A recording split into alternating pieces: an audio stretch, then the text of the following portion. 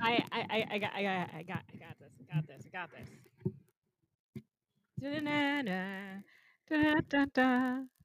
On today's integrated rhythm, where two swing dancing besties navigate the race and social justice and a myriad of things in the world of Afrocentric jazz dancing. We're here with Chisomo and Bobby and Joey Otang. Joey Oteng is an amazing social justice educator, blogger, photographer, an all round incredible human. He's studying law at the Moritz School of Law at Ohio State University. This guy is absolutely amazing. Tune in. Integrated rhythm with Chisomo and Bobby.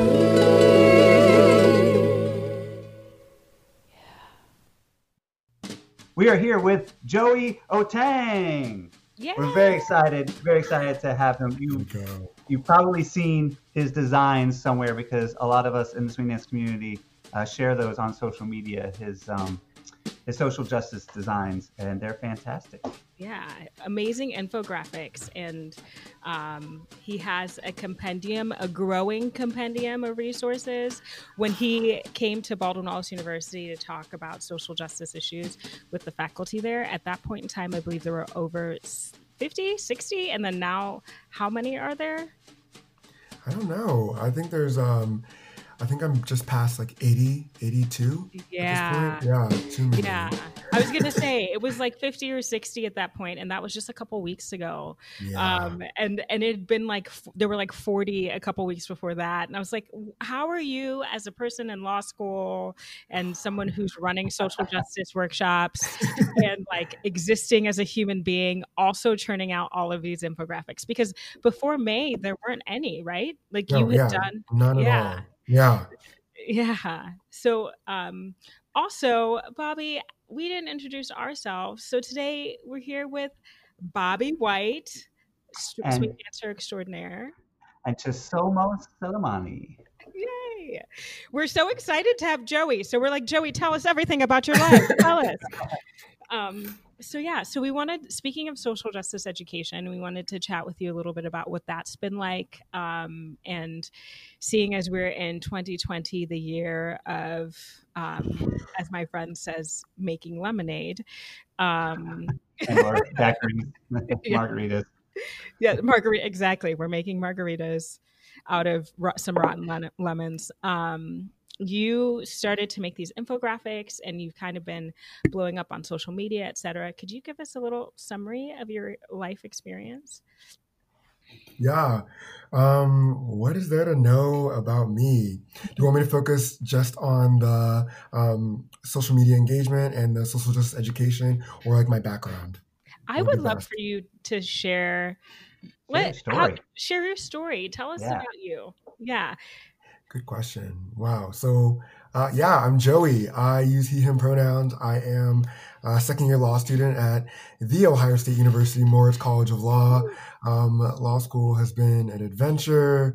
So much to say about it, but let's avoid it. I was born in Centerville, Virginia, so Northern Virginia, back in the 90s, that was a time. Back when you can get 4 for $1 like candy at the grocery store. That's how I know that times have changed. Because now it's like 2 for $1 and it's not as fun. Cheetos asteroids were a thing. I just found some at Target the other day, which has been phenomenal. Spent most of my time in the suburbs of Cincinnati. Did college at the University of Vermont in religion and biology. Should be in medical school. Disappointment to my parents. I did a master's in education at Kent State University in higher ed and college student affairs because I loved college so much. I never wanted to leave. I worked at Otterbein University for a couple of years doing orientation and first year experience. And then now I'm in law school. So outside of school, which is way too much school, it's been photography, which I've been doing for about 6 years, blogging I've been doing for 10 years, and then social justice education about 5 or 6 years doing that. So for me, it's really been, a transformative experience. This past summer, I took it upon myself to put out some content. I was like, how do I get people to be where they need to be when it comes to having meaningful conversations and taking action when it comes to anti-racism and racial justice. It seemed like I was having a conversation and then other people weren't quite there or didn't have the language to be able to engage in a meaningful way. So I think for me, it was, how do I approach this with kindness and compassion and empathy to give people the language that they need to talk, to take action, to discuss, to dismantle whatever they need. It's like, how do I learn best? It's visual, it's videos, it's worksheets instead of I'm going to lecture you. I think it's been fascinating to see how there's been this massive output specifically with infographics. So it's like graphic design is saving the world, apparently. Every single day on Instagram, it's new words and aesthetically pleasing fonts and little quick videos to get people to be where they need to be. Yeah. Well, I've been so impressed with your infographics, especially because something that I love so much that you do is you don't oversimplify the information. Like I've seen some infographics and stuff where, and I can understand the urge, right, to be like punchy, to like make sure people read it, and so you put it down into a few words and say like, this is the answer. And yes. I really appreciate it that you like each infographic has like a book's worth of material if you kind of think about it and roll over it, and like how you again, like you don't simplify it, and I really appreciate that's been so helpful in my education. Yeah, I feel like there's an understanding that a specific infographic is a part of a bigger picture. And so people recognize that while this is information, it's a snapshot, and I need to research what's within this and look beyond it as well. Yes. So yeah, that is a specific skill.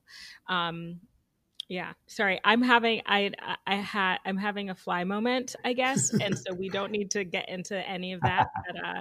But yeah, if you saw a fly, for those of you who are just listening to us, ignore what I just said. So yeah, if you're listening to us on the podcast, you can check out the video, and I highly recommend it because Joey has like one of the most pleasing smiles in the world. You just get to bask in that glow, and I highly recommend it. Some of the things that I in going through your infographics, some of the things that like really struck me, or I'll just throw out there because I found them really striking for my personal experience. The moving sidewalk to anti-racism, where you show this graphic of a moving sidewalk and how like the fight against anti-racism is walking the other way on the moving sidewalk, and that was just like a beautiful image. I loved it. Yeah, I read Dr. Beverly Tatum's "Why Are All the Black Kids Sitting Together in the School Cafeteria," which is, I think it's phenomenal. When I was in grad school, I studied college student affairs, and we spent some time on multiculturalism and identity development. So really thinking about how are students developing through their college experience on a wide variety of identities. So in terms of race, gender expression, sexuality, religion, ability. And so she zooms in on racial identity development. So the ways that Black students develop versus how white students and other students of color, ethnic minorities develop. And so she talks about the moving sidewalk in it. That was the first time I ever heard it. And I was like, this is absolutely brilliant because it makes so much sense. I think we often get caught in this sense of complacency. I think for me, I've come to the conclusion that we can either be complicit, complacent, or we can be courageous. And courageous is the only option that makes sense because the other two like take us to that same place of racism. If we're not being actively anti-racist, we're not doing the work that we need to. Yeah. And that idea, complicit, complacent, courageous, I feel like that courage has to be renewed every day. Right. And so otherwise, if we exist in a space of complacency, that is a static space, whereas like courageousness, being courageous has to be continually, that commitment has to be continually renewed, and honestly, in this work can be really exhausting. So definitely. Yeah. How, I would like to hear a little bit about like managing that, and then also any thoughts that you have about this year in particular. As we mentioned, I know No. Woo! Yeah, but I mean, as you said, you wanted to provide a way for people to grow in their literacy, right? Mm-hmm.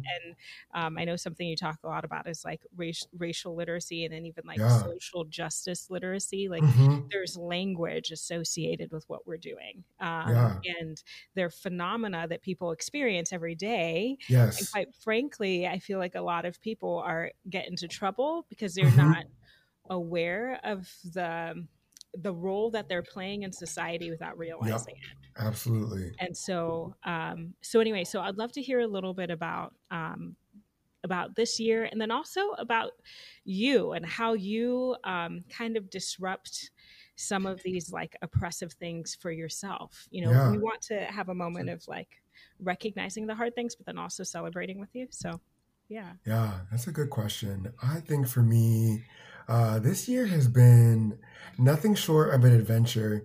I think of my life, this is so ridiculous, but I think of my life as a TV show that gets renewed every season. So I'm in season 27. The plot twists of this year keep coming. The side characters have been unexpected. I don't even know what the plot line is at this point, but season 27 has been the most dramatic season ever. I just watched The Bachelorette yesterday, which was a mistake, but here we are. Yeah, 2020 has been, I don't know, I'm thinking about, was it 2017 that we really anthropomorphized? Whatever, we made it human. That was the year that we were like, this is terrible. We blamed everything on 2017. How could this year be the way that it was? And then we have 2020, the year that said, yeah, what more could we do? What more could happen? Every single day. I'm honestly like, this is a joke. The writers of this season need to stop. Like, give us a break. Let us breathe. Too many plot lines. Like, give us the season finale because we cannot handle any more of this. The year started off. I remember I always do like resolutions or aspirations, as I call them. And I think for me, I wanted to spend more time on being present and being with people and witness. I think my word for the year has been witness. And I think about, actively choosing to be with people and like people who celebrate me and each other and getting to know one another. That has been such like a positive, affirmative thing to do and like let go of those who are disinterested and disengaged. And then the pandemic hit. I will never forget, I was on spring break. And so I was at the law library because I was like, I'm not going anywhere. I don't have time. I got stuff to do.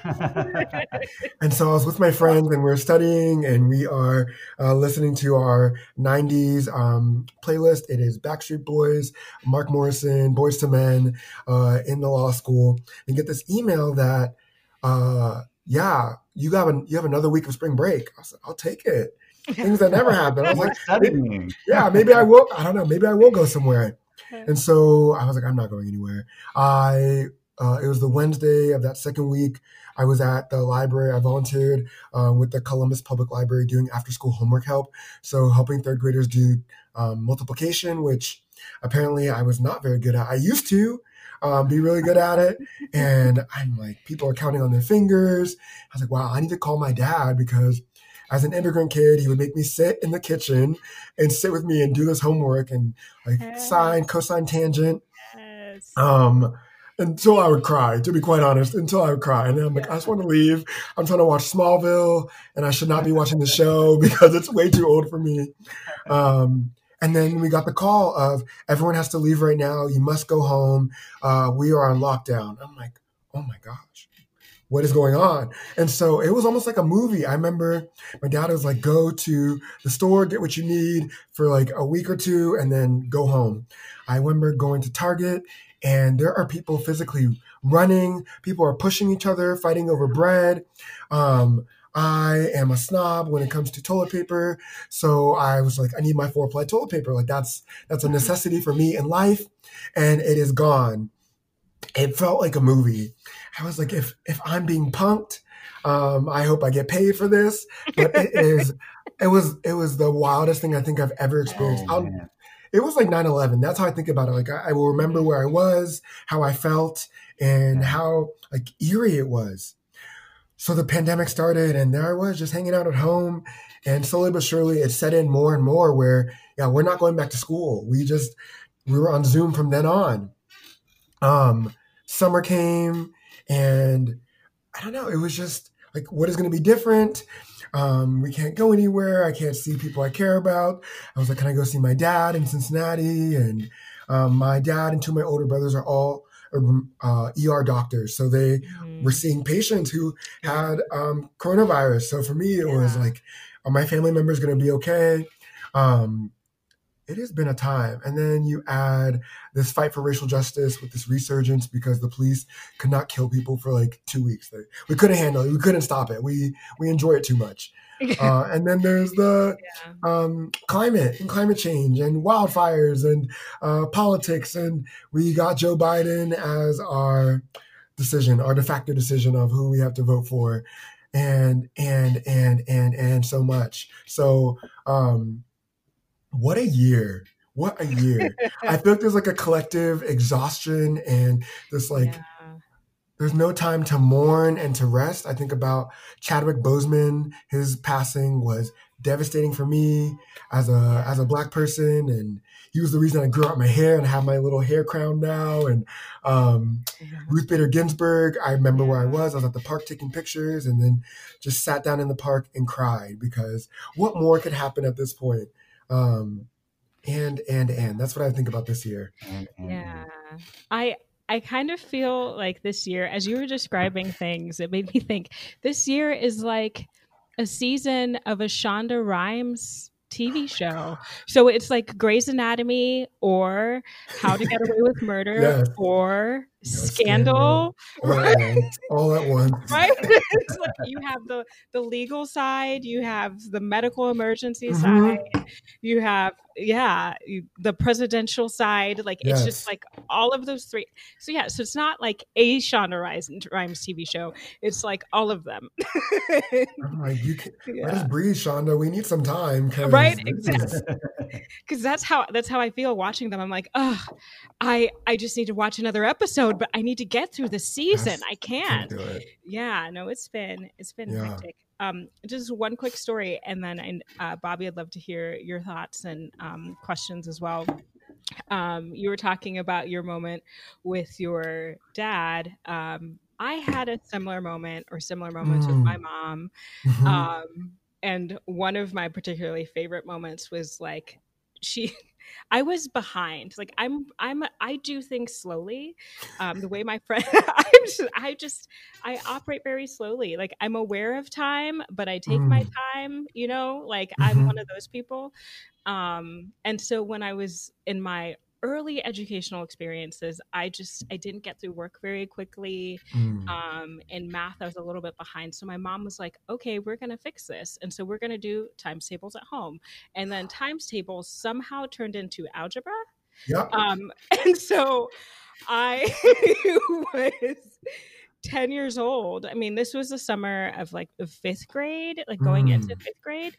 And my mom is like, okay, Chisomo, this is Pythagoras' theorem. So we're going to talk about the Pythagorean theorem right now. A squared plus B squared equals C squared. It's emblazoned in my mind. As a 10-year-old, I was like, Mom, we're doing times tables at school. Yes. And she was like, okay, so these letters. She didn't care. She was unfazed. So I also would cry, but then it didn't really matter. But it was traumatic, but then also really useful because when I got to 8th grade algebra, I already knew 3x is equal to 5, x is equal to 5. Yeah. And now I don't use math at all. So it's wonderful. Exactly. That's similar situation. So Joey and I, here's the thing about the pandemic is that Joey and I have never met, but we've now sat on a panel. That's true. We've sat on a panel together. We've hung out. We have, he participated in a community conversation I did. He came to Baldwin Wallace University and taught for my class. So I feel like Joey's an old friend, but because of the pandemic, because of the pandemic, old friends can be made really quickly. Definitely. Exactly. Never met. time. But one of the things we found is that we have a lot of parallel situations. Yes. So math, solidarity. I personally, I shouldn't say this because I don't want to discourage anyone who looks like me from doing math. You can do it. Just so you know, you can do it. It's The true. next words I'm going to say, not great, but what I'm saying right now is great. Next couple words. I'm terrible at math. I hate it. It's horrible. I'm not a math professor. There is math in my work, but simple math and I are not friends. We're not. I tell my students I'm bad at two things: simple math and separating tiny sheets of paper. Like, you know, when you have to like separate to pass them out. Knuckle, Like, knuckle method. The listening or is that Oh not good no, anymore? that is. Yeah. you should see me at the grocery store, like with those bags. I'm like I need to sitting see there that. for a Oh, the minute. garbage bag method. You have a You're little shaking sponge that in out. a Tupperware that you keep with you. Oh man. Like, help me. But yeah, so Bobby, Well, yes. Well, so both of you seem to be pretty well steeped in some academia, and I would love to hear your thoughts on. So, Joey, we in the swing scene.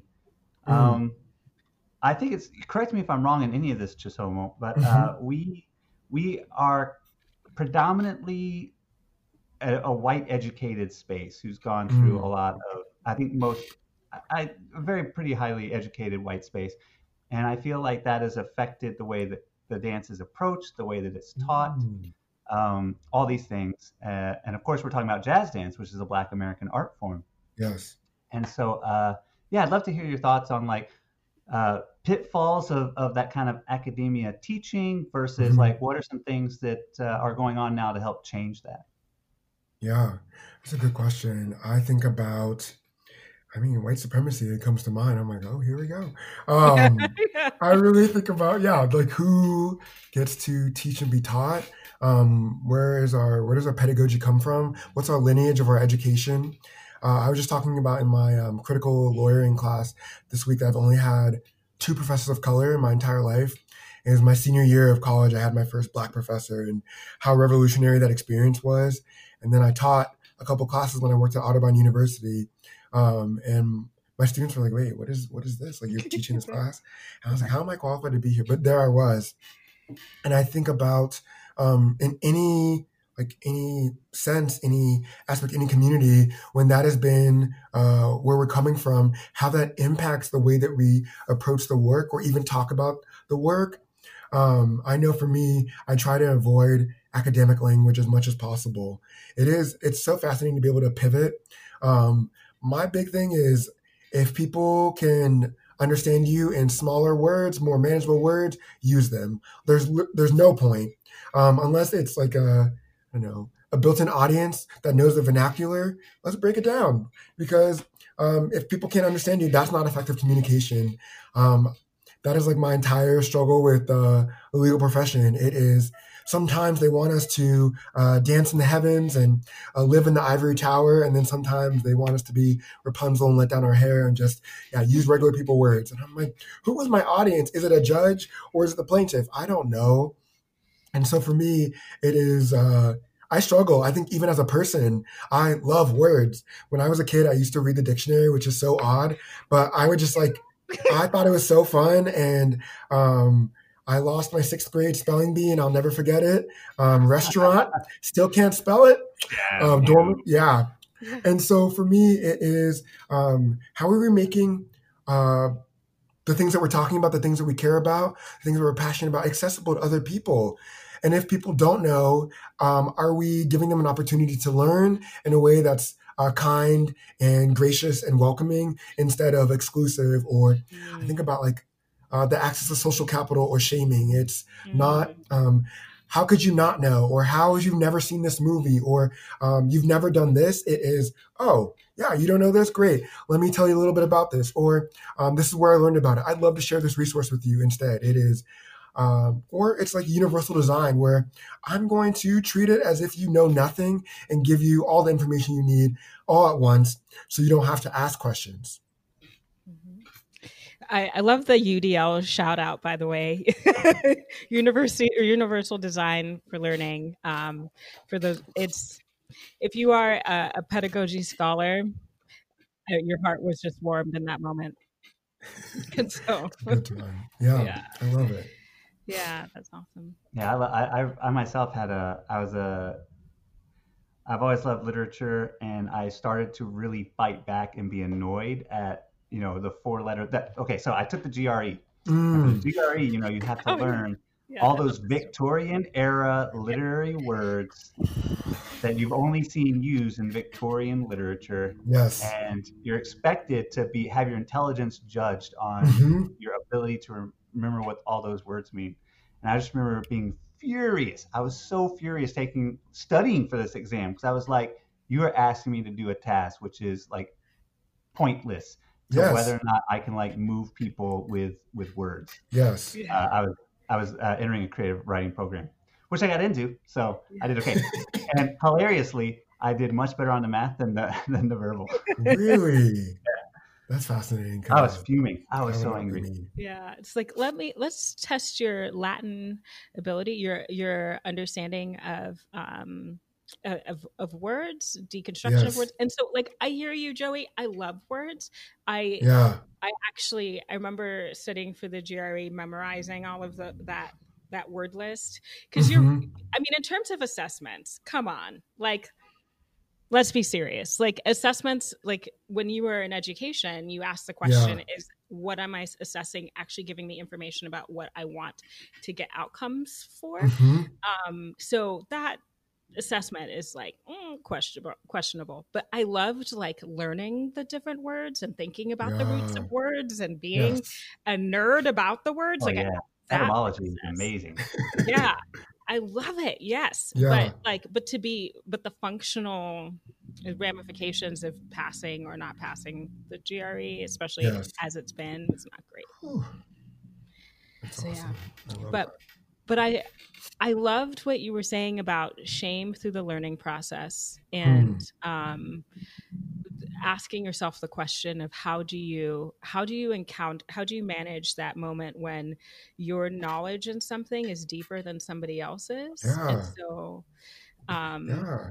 I thought that was really brilliant, because I think interpersonally we run into that all the time, right? Like Yes. All if the we're in time. a group, if we're having a conversation and you don't know, like oftentimes like we've been socialized to just not say anything. Yes. We're not engaged. Yeah. And how beautiful would it be if we were more accepting of different ways of knowing and learning Yeah. and growing? Bobby, you look like you wanted to say something.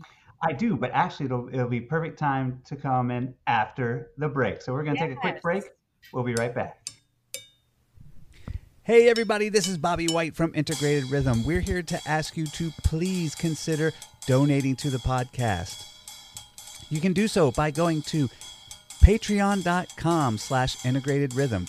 You can do so by Venmoing at Bobby Swungover. And make sure to put a little IR in the note so we make sure it goes to the right people. You can also do so by PayPaling at Bobby White 3, and once again putting a little IR in the window there. Doing so will help us keep this podcast going, and we love doing it, and we hope you love it too. If you can't afford to donate at this time because times are rough, we totally understand. We don't want you to put yourselves out. We want you to keep enjoying the podcast for free. However, if you have a little bit of pocket change in your pocket, we would greatly, greatly, greatly appreciate it. Thanks and have a great day.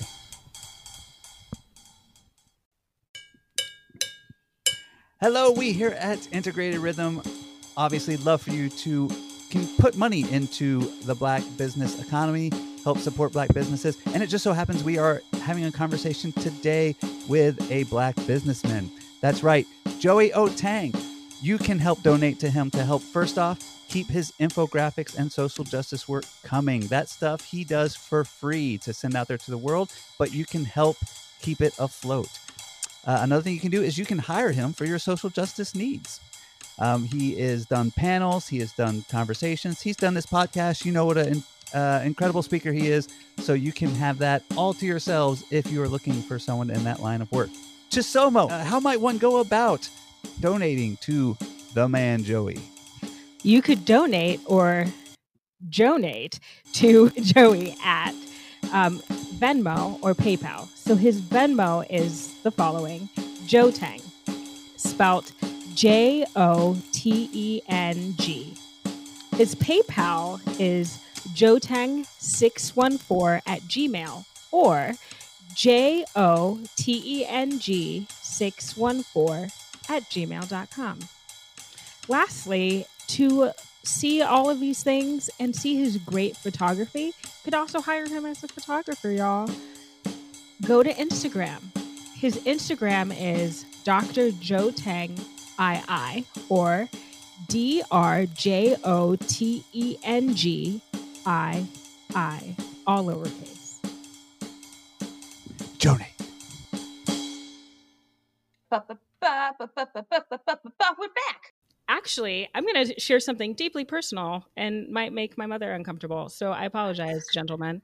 I needed to get some underwear, and I was able to find some flesh tone underwear for the first time in my entire life a couple weeks ago because I ended up patronizing a Black-owned business. And so Cool. isn't You don't that have to patronize them, Chisomo. They're a business just like any other I- business. I was a patron of them. I'm sorry. No, you said the word right. My brain just somersaulted. I didn't know. But yeah, but it was really cool. And so you think about it, I got flesh tone undies. So That's awesome. It's a big deal, though. I feel that I bought flesh colored bandages at Target. I remember I got some last year, and I still have them in my backpack. And I cried. I was at Target just crying. I was like, "This is so cool," because I feel like back when I was a kid, the peach crayon still used to be called Flesh, and so Yeah. that was like a strong communication of your skin is not what skin is supposed to be. So I don't know. We've come a long way, and people are like, it's not a big deal, but bandages are supposed to match your skin and It's hide. a huge deal. I can only imagine what a huge deal it is. I told Chisomo this story. At one point, I went into a drugstore, and it was after I was reading, I think, Whistling Vivaldi, Mm. and I just decided, like, hey, what is this drugstore trying to tell me? Mhm. And I went in, and every single picture on every single bandage or Band-Aid or here's this knee brace thing. Every single picture was a white-skinned person, Mm. and I was like, oh, I never noticed before that this drugstore is telling me that like normal equals white. Yeah. Bobby, I love Absolutely. that question. You walked in and you said, what is this store? What are they trying to tell me? What is my world trying to tell me? I think that that's a really great point of And so- reflection. Yeah. And like I know that on video games now they're making an effort to like make sure that the characters you can choose have different skin tones and stuff like that. And I'm like friends of ours are so excited about it, and Yeah. that's really awakening for me, who again wasn't aware of this kind of Yeah. situation. And now to see how happy it makes my friends and stuff is just really impactful. Yeah. So much stuff. So bringing it back to underwear, I'm sorry, but I was in a Victoria's Secret. I was in a Victoria's Secret I guess it was like about 10 years ago now, 12 years ago. And I was with my best friend, and she's white. And so we were in Victoria's Secret, and I was looking for different underwear, and I saw the word nude, and it was like the selection of like women's underwear that was nude. And I literally, I think she was embarrassed, because why, maybe, whatever. But I was like, this is not my nude. I was like, this is not my nude. This is not my nude. Like, I just was yelling in Victoria's Secret. And Amanda was kind of like, okay. I'm like, but it's not. I'm like, it's not. So You know how you imagine that some places have their telephone complaint people obviously have a script for different things. Yeah. I wonder if Victoria's Secret had a script for like someone is screaming about how you don't have their skin color and how they're supposed to. Yeah. So, but you're right. It speaks volumes, Joey. So, but Bobby, I believe you had some questions for us. Yeah. All right. So Joey, we in the Sweet Dance scene. Again, Chisomo, correct me if I'm wrong, but I I get the feeling that we are a predominantly more liberal oriented white space. Mm. And so we as a scene are trying to, we're trying to make spaces more welcoming for people of color. We're trying to make spaces themselves more Black spaces in and of themselves. Mm. And we're trying to, correct for, the mistakes of the past and that sort of thing. And a lot of your infographics do have, you have some that are geared specifically towards allyship and how allyship can go awry. Yeah. Or what are more productive allyship purposes, what are some less productive allyship things. Absolutely. And I wouldn't mind if you would love to maybe give some advice to that for our listeners. Yeah, I think you said some really significant things where um, we always have these buzzwords, right? Like inclusion is the big one right now. Like we got to include people. You're welcome here. And I think about the spectrum of um, inclusion, engagement, celebration, right? Like it's one thing to tolerate people. I think that's like it's a coded word. Be like, oh, I tolerate you. Like you can exist as you are. That does not sound very good when you say it that Yeah, way, does it? yeah.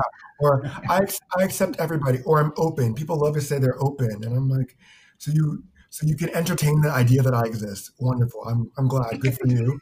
Um, I exist whether you believe it or not. People, it's a weird thing to say, and then people will say, yeah, like you're included. We want you to be part of us. And I think that's like where a lot of people have tried to move to is, yeah, you can fit here. But I also think about like what does it look like to move past inclusion versus like welcoming, right? Like I want you here. Like Bobby, I would love for you to come to my birthday party instead of you can come if you want. I think inclusion says like you can come if you want versus I specifically want you to come to my birthday party. And then celebration. The birthday party is actually for you, Bobby. We're going to celebrate you at this birthday party. It's everyone's birthday today, right? So, like, I know you like swing. I know you like creative writing. It's going to be a jazz murder mystery. That's what's going to happen at your birthday party, right? Like, This is awesome. specifically catered to you, right? And I think that's what we really want. And we have the ability to honor people as they are and do all those things in our spaces instead of I'm gonna see if you can fit into the space that's already been created. Sometimes I wonder if we have to like demolish spaces. I think there's some institutions that cannot be redeemed and are too far gone, and like maybe our constitution might need to go. But there's so many things. But I think about prison abolition or police reform, where okay, there's no matter of reform because it's so central, like violence against and anti-blackness is so central to this institution that it cannot be reformed. Versus, okay, we have our social space where we've been historically not as welcoming or inclusive or celebratory as we wanted to, but we can change that. We can change the way that we talk, the activities that we do, who we invite, the music we listen to, the way that we discuss, the way that we engage. There's so many things that we can do. And so there's so much opportunity there. And I love this idea of how do we move forward together?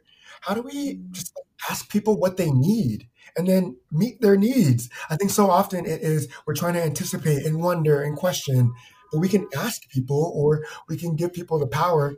If you were going to design this space for you, what would you want? What would you need? How could we be supportive instead of we've had this established space for white folks and we want y'all to be part of us. So come and join us. We're going to make alterations. But what if we need to craft a new space altogether, right? We are, instead of a reno, I'm thinking about HGTV, the Property Brothers. I still love them. We're building a brand new build. We're going to build our dream house, our dream community, our dream space all together. What does that look like for all of us to have a say in doing that? Man, that's fantastic. And it reminded me of the first, a few years ago, there's a concept that a lot of us were working for in the scene, which is, how do we, again, welcome people of color and Blackness itself into the swing dance scene. Yes. And that was step one. And not a lot of people mention step two. Step two, let go of the control of the end result. Ooh. And like when someone finally mentioned step 2 and brought that to light, that was like, oh, right. Like, like I myself was thinking only as far as step 1 and didn't Yes. realize how important that step 2 was. And it was a little scary subconsciously at the very beginning, right? The first time I heard that, it was like, oh wait, this thing that I love, to let control of that, right? Yeah. But then as soon as it dawned on, as soon as my conscious caught up with that subconscious fear, it was like, oh wait, yes, absolutely. Yeah. Absolutely. Let go of that control. Yes. I think that's one of the tenets of white supremacy is control and power hoarding, right? Like Absolutely. we keep calling for like social change and all these companies and organizations and communities where, yes, we're all about it. Black Lives Matter. We said it. We proclaimed it. Whether we were socially pressured into doing it, who knows? We'll take it. But then there is this, I don't know, I think about like hand holding where white folks are often holding hands of like with white supremacy. Like this is how we've been socialized, how we've been raised. But then also I've learned better. So I'm holding hands with like multiculturalism and community. And so I'm holding hands, but I'm stuck with both. You can't have both, right? I think there's this fear of like, if I let go, am I going to be disengaged? Am I going to lose social power, privilege, connection? I don't want to lose my status, but I do want to like be better and change. But like you have to let go. And once you let go, there's nothing to be afraid of because you're gonna get caught. Like you're going to build a new community. You're gonna be like tell the truth. You're gonna have authenticity, love, compassion, like all these things that we all want. But you have to let go. And I think the letting go is what terrifies people. You can't, I don't know, like you can't have both where we are, we're making space for people, but we also don't want to change at all, right? Like you can't just like, I don't know, it's like making little modifications when maybe you got to knock the house down. It's going to be a brand new house. It's going to take a little bit of building, but it's going to be better at the end. Are we prepared to go to the end or not? Because if not, we shouldn't do the work to begin with. Yeah. And, I mentioned earlier how, we as the scene are trying to come to terms with welcoming people of color and just making sure it's welcoming for Black people. And then, it was brought up. Also, we need to make the space itself more Black. Like we don't want it to be a white space that's welcoming the Black people when it was originally a Black space to begin with, right? And so that's something that we're also like coming to terms with and how that will look in the future. It is, I think about allyship and what does it mean to be an ally, where it's not this self-proclaimed title. It is like a gift bestowed upon you. It is, you've shown up for me in this dynamic way, and I get to tell you, hey, you are an ally to me. You've shown up in the ways I needed you to. Allyship to me is self-defeating, and I think this is where people get caught up, where we think of combating racism as empathy for Black folks. Like, this is so sad. The ways that Black folks are being murdered is really terrible. I feel bad for you. Oh my goodness. And I'm keeping you at an arm's length away. I see how terrible that is. I don't want it to happen to me. And so I'm going to do my part. I donate, I go to a protest, but I get to retreat and return to the safety of whiteness, white culture, the suburbs, Whole Foods, whatever it is, wherever you feel comfortable. But there's no retreat from the way that white supremacy has treated Blackness. I always have to correct people where they'll talk about the Black experience as like awful and intrinsically like harmful. And I'm like, no, anti-Black racism has actors. We need to name them. Like, there's no inherent value to race, but people are, because of how they perceive themselves and other people, are perpetrating violence and harm against other people. We have to name that's an active act. It's not inherent to Blackness. And so allyship in its truest form is self-defeating. It is using your positionality to dismantle your position, right? Like the only reason you have this positionality, this privilege, this power to make social change is because you've been placed there. So the goal is to dismantle that positionality. It is, I've been placed on a tower. It's not lifting someone else up on their own tower. It's, I'm knocking down my tower so it can be fair and tell the truth. And that's scary for people. I think that's really terrifying. It's for your own benefit. I think it's for your own soul. It's not saving me. It is saving yourself, because you've been lied to your entire life, right? About like the way the world is supposed to work, or who we've been and who we are now. The cognitive dissonance in our country around race and racism is absolutely terrifying and it's fascinating at the same time, where how can we pretend to be a nation of freedom, liberty, and justice, but then we have not provided these opportunities for so many people to be at their best, right? Tell the truth, make social change, own our own BS, hold people we love accountable, and let's move forward, because the end result is going to be for the benefit of all of us. I think racism has nothing to do with people of color. It is an issue for white folks to solve. Sexism has nothing to do with women. It's for men to solve. We benefit from the oppression of women, plain and simple, right? So when we think of it that way, the responsibility is on us instead of I can pick and choose when I'm going to engage. It's about you, and it won't change because it's about you. We're waiting for you. It's not me. It's your job. Mm-hmm.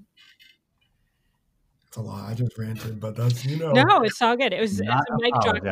It was a mic drop moment. Like I wanted to remove my microphone and just just walk away. But yeah, no, it's really important. And honestly, I've been thinking a lot about my own personal privilege. And like when you think about if we're talking about the socially constructed concept of race in the United States, I'm kind of like one of the bottom rungs, right? Being with the intersection of being a Black woman. Yes.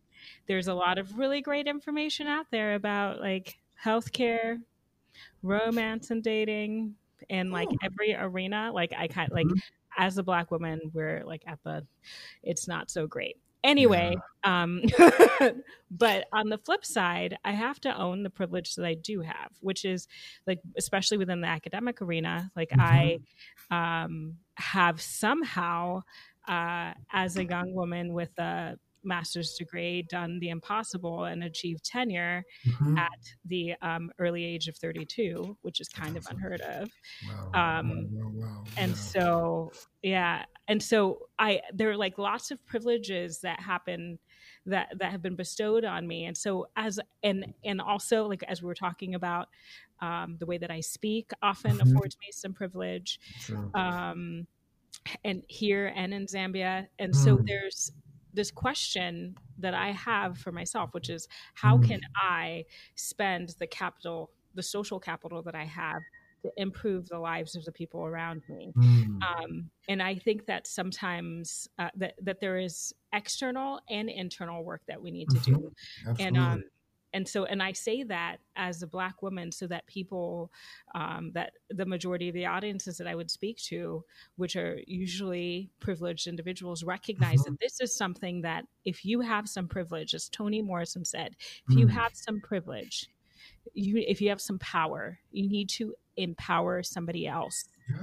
You have to give up what you have to empower somebody else. It is self-defeating, but it is work that we need to do. So yeah, I resonate with that. It feels like it's like cotton candy in water. It is. I'm giving something up and it's going to disappear. It's like the raccoon with the cotton candy in the water. But you're also not losing anything. Like you're going to dismantle your positionality, but then you aren't losing anything. I always think about when we talk about diversity, inclusion, equity, and justice, where people think they're going to lose. I'm like, you only have things to gain. You're not going to lose your rights or your privilege. You've always had them. So now we're going to give other people what you've always had. You're always included. It's fascinating to me. It's like it feels like you're giving up something in the moment, but you really also aren't. So it's challenging. How do you balance your positionality and your privilege? Like I think about my history and background, and it's funny because the ways that, I don't know, oppression can be projected onto you. This false narrative of it sometimes, where like me specifically talking about class privilege, like I talk about anti-Blackness and racism and xenophobia all the time, and I'm also like, okay, you're like the son of a one percenter, like that. You are in professional school. That is not a normal experience. That is a rarity. That's, I don't know. Like if I ever need anything, I just call my parents. That is not a regular experience. You know, most Americans are one paycheck away, one accident away from poverty, and that is not my life story. But then with my Blackness, people project that onto me. So it is. I did a workshop a couple weeks ago where one of the guests was like, "What are your qualifications? Did you finish high school?" And I was like, "Oh, What? there's some. Here we go. This is fun." And I was like, Oh. "Oh, well, yeah, I finished high school, and here's my pedigree if that helps you. But also, I grew up on a golf course. Like my life is actually probably more similar than yours than you think." And they're so taken aback. It's like I just didn't think that was a possibility. I'm like, "Well, you made lots of assumptions that were ridiculous, but also I'm like, use your context clues. Like, I had an orthodontist. Like, that's why I look like, you know what I mean? Or like my clothing, or like my Zoom background is like, this is my photography. So pay attention. And we also have to operate out of our place of privilege just as much as we operate out of marginalization. It's both. Yeah, absolutely.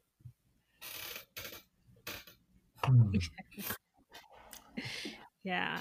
I agree. It is really interesting, you know, the assumptions that people place on you.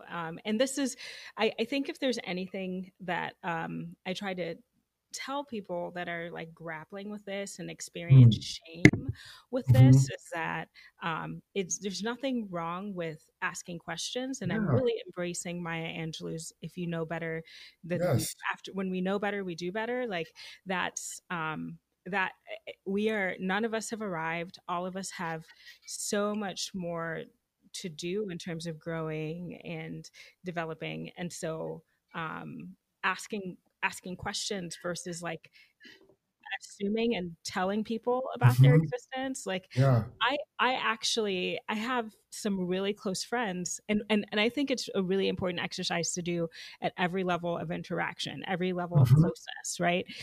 Like what happens with like husbands and wives after years, like people will argue, or like spouses, I should say. I apologize, friends. What happens with like spouses after many years, like, or like you'll hear the phrase like, "Do you even know me?" Like, you know, because people stop asking questions and they make assumptions, and we need to continually ask questions of one another, about one another, to inform our reality. Like that idea of courage that you brought up earlier, that like daily renewal of courage is really important. And I think courage also states that I knew some things yesterday, but the things I knew yesterday may not be the same today.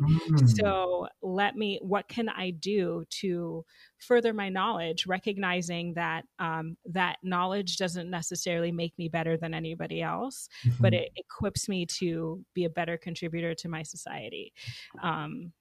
Yeah. I don't know. Anyway. I think there's so many, like every single person we meet, we craft this intricate story, right? Like if I'm in season 27 of my life and my full cast of characters, we got A-list actors in my life. Every single other person also has as complex a life, right? And I think there's a lifetime of questions that we could ask. I don't know. I think for me, like, I don't know, love is an endless list of questions. Like if I'm in love, oh yeah, it's wonder and curiosity for a lifetime. I think that's what it looks like. And we can just let people tell us who they are instead of making assumptions. The story that whatever season they're on right now is good. It keeps getting renewed. We can watch the story. It's enough. We don't have to make the assumptions. And then also when people are telling us who they are, we can just believe them to be true, right? Like most people are not going to lie about what do they have to gain.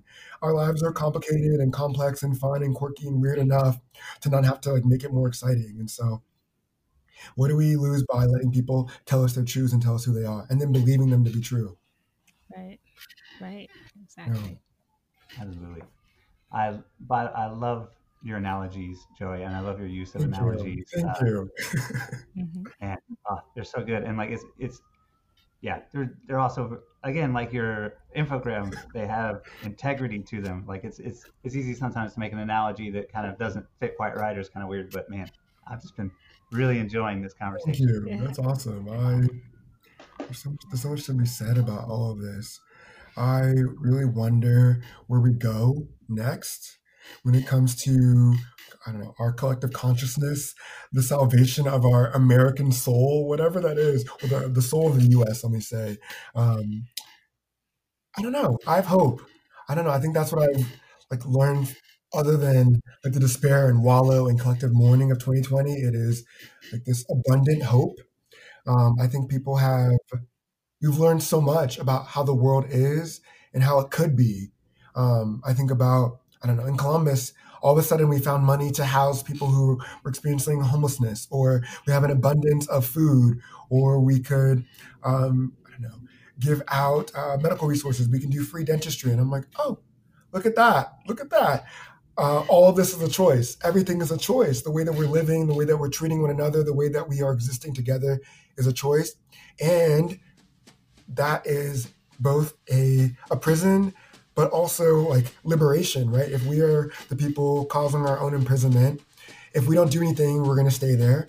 Or if we're the people causing that imprisonment, we also have the key to let us out and be free, like be different.